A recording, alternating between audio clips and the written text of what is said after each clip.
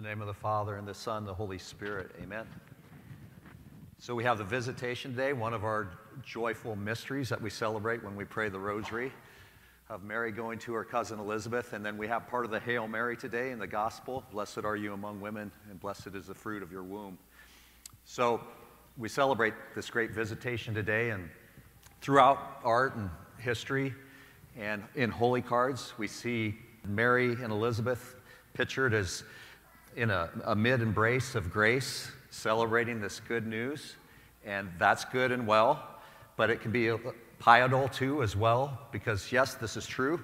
The hope of the nations, the hope of Israel has come, but also that there's a story behind that story. And part of that story is the void in their lives. With Mary, she has a void. Yes, she is going to give birth to the Son of Christ, Jesus, but she's a virgin, so how will that work? And then with Elizabeth, she was sterile until John the Baptist, and to be sterile was to be thought of as a big sinner in the Bible, and that we were cursed by God, and it was a scourge known by everybody. So they had the void of that, and then they had the chaos of their lives, living under Roman occupation. The Romans could hurt you, they could hurt you badly, they could even take your life. And so that oppression, that political oppression, most people lived in poverty, so there was fear of that and dread of not being able to make it. So it's kind of a brutal world. And also there were women who were not held in esteem, and in backwards towns, so they were like minority within the minority of where they were living. So a lot of things were going on in their lives, and it's always important to remember context. So when we read the scriptures, we want to know what the context is going on for the people at that time. There was a lot of void and a lot of chaos. Sound familiar?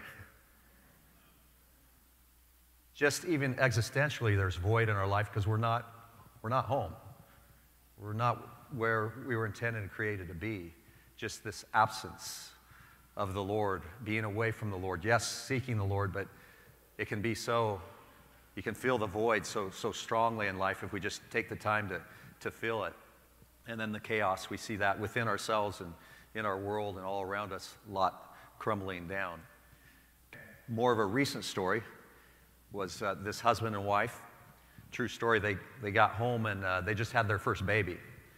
And the baby cried and cried and cried. Does anybody ever have that experience? So they're crying, and the mother and the father, they got out a book on this baby, and on babies and how to raise them. They're reading this book. Grandma lived with this mother and father and child. Grandma was upstairs, and she heard the baby crying and crying and crying, and they kept looking at the book trying to figure it out, And then finally, Grandma called from upstairs, "For heaven's sake, Sarah, put down the book and pick up the baby."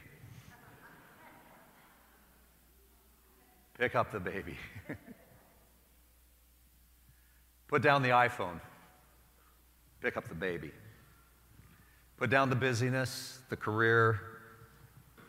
Pick up the baby. Put down your ego and what you're going to say and what you're going to do and how it's going to be from you, and pick up the baby. Pick up the one in front of you. Put down the busyness and make that person in front of you everything. I am the first to admit I've got a long ways to go to pick up the baby. They asked 15,000 kids what would make a family happy, and they didn't say vacations, they didn't say houses, they didn't say video games. They said spending time together. And I think when we do that, when we truly spend time together to look at each other and to read each other and to be present to each other, then that gives us the best chance to sing a song of hope, to dance what these two cousins were doing. God in breaking into our void, into our chaos. Pick up the baby. And so we celebrate the visitation today, that song, a dance of two cousins, and this hope of Israel, hope of the nations coming to us. And I think of Deuteronomy 6, chapter 7. Parents, drill these words and drill this commandment into your children. You shall love the Lord your God with all your heart, your soul, and your strength. To pick up the baby, to be here together today, to do that. That gives us our best shot at hope of this song, of this dance. When we come together for Advent reconciliation service as a family, we look around and we see the joy that is poured out on us. When we come together in groups, men, women, children, together, that we can be there and pick up the baby, and that we can experience this hope that God has for us in the visitation of Mary coming to her cousin Elizabeth, and John being able to see that and receive that in that context, and that would be given to us this day and always. But we have to be frank with reality. We have to be frank with there is void and there is chaos, and there is so much that we need hope for. But if we do that together, if we drill down, parents drill. 1 hour in a week in Mass is not enough. This can just escape from me like 10 minutes after this Mass. It can evaporate. So how will we continue to drill down and come into what God has for us? And then Mary goes on to sing her song. She said, the proud will be scattered in their conceit. The mighty will be cast down from their thrones. The lowly will be lifted up in the presence of God, and the hungry will be fed.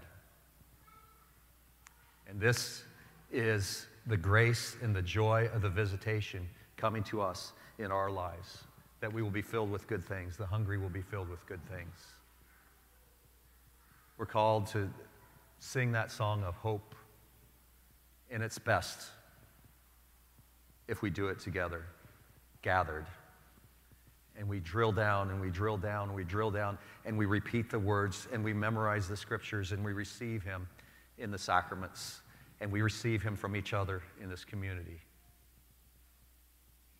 And then the song of hope will rise in our hearts. Christ will rise in our hearts. Put down everything else. Pick up the baby.